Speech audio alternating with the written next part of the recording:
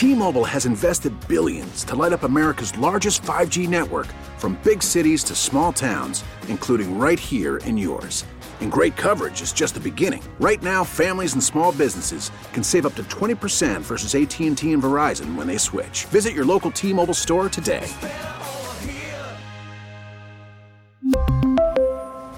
Plan savings with 3 lines of T-Mobile Essentials versus comparable available plans. Plan features and taxes and fees may vary. Spring is a time of renewal, so why not refresh your home with a little help from Blinds.com? We make getting custom window treatments a minor project with major impact. Choose from premium blinds, shades, and shutters. We even have options for your patio, too.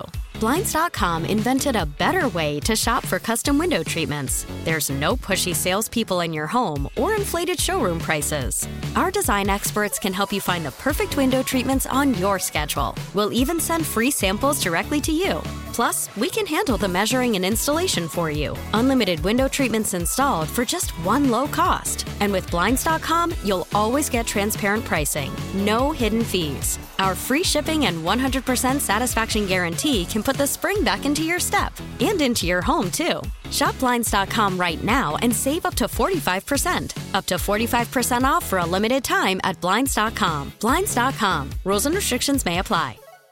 Attention terrorists, hold on. Here's Tara's Daily Rant. And this is Groundhog Day. Good morning, Lee. Good morning, Tara. All right, so Groundhog Day. I wouldn't put too much into it.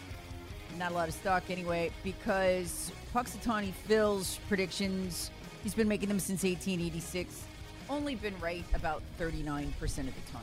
So you'd be better off flipping a coin. Yeah. But the Groundhog Club claims he's never been wrong. They say it's their fault for misinterpreting his language. Sounds like a certain political party, doesn't it? Yeah, he's been misunderstood, basically. So he usually Are you sure predicts, that he identifies as he? Wow. We may have to say make they. that. No, you're right. I shouldn't make that assumption. Yeah. He usually predicts 6 more weeks of winter. So he's only said no shadow 19 times that we know of since 1886. So, there's 10 years where there's no record. But the whole thing's been cleaned up. They used to eat Punxsutawney Phil after he made his prediction. Yeah. They actually served him up after the first official Groundhog Day in 1887. So you have groundhog? Yeah. Apparently that groundhog meat, not bad. A little gamey, though. Yeah, although quite tender. If you cook it right, I'm told. Yeah. Well. So there's that. Yeah. All right. Speaking of, you said, we cannot know whether Punxsutawney Phil actually is male or female or how he identifies, right? Yeah. Okay. Have you heard this? Every agency of government has now been weaponized. The GAO, Government Accountability Office, right? Their entire job, the only job that they have, is to oversee government agencies, make sure spending's on the up and up, looking for fraud, looking for waste, that sort of thing, right? That's your job. Yeah. Okay. Do you know what they're actually doing right now? Can't imagine. They are dedicating their time to fighting public school dress codes around the country. Public school dress codes. Sorry, I don't see how that fits into their Well, it job doesn't. description. Yeah. It doesn't. I mean, the government is so out of control and really no longer answers to the Republicans in any kind of way. That they get bored and they wander off and they are beginning to, these people in these agencies go on woke quests. Well, once again, I will show my age and point out that there is absolutely no constitutional authority for the federal government to have any involvement in education. No, none. None. The Department of Education should be eliminated immediately because that's absolutely not constitutional. Yeah, Republicans have been saying they're going to do that for some time. Yeah, I think back to the Nixon administration. Yeah. Probably. According to the Government Accountability Office, school dress codes across the country in your local public school make students unsafe and can further racism. Of course, we got to get racism in there. And various alphabet biases. Yeah. And they must go. The USA Today story says, it was titled, I don't know if you saw it, Sexist, Racist, and Classist, Why the Feds Are Getting Involved in School Dress Codes. Well, you mean like writing policy at a national level, that'd be bad enough? No. Local school dress codes. Okay, what is the first problem with the school dress codes? Well, the girls wear dresses and the boys wear pants. Because you could see this is a problem. Because that connotes that there is such a thing as a girl, Lee. Of course, yeah. And a boy. This is forcing gender on innocent students. Poor things. Cannot do that. Now, the whole dress code thing was actually a liberal idea for public schools to introduce. And they've had them in private schools for a long time. But in public schools, because it would erase the difference visually to the best, ability possible between rich kids, poor kids, and everyone in between. Everybody wearing the same thing, right? Yeah. Convenience for parents, and then just the general adherence to a standard of dress, right? Well, that has got to go. Well, I can see why this is a problem for liberal think, because if you are going to have a dress code that requires those that are identified as, not as they identify, but are identified as being female must wear dresses, then if you are a trans, I always get this confused. If you are a biological male that identifies as a female, then you would be required to wear a dress. So they've got to get rid of that. Right. Now, the reason they did this is somebody in Congress, we don't know who, slipped into a bill that the GAO must now analyze and go after public schools for their dress codes. So Congress has dictated this. This must be one of these bills nobody read, including Kevin McCarthy or any of the Republican leadership. So public schools are now getting letters from the government, the GAO, Government Accountability Agency office, urging them to rethink their dress codes. Which should immediately go into File 13.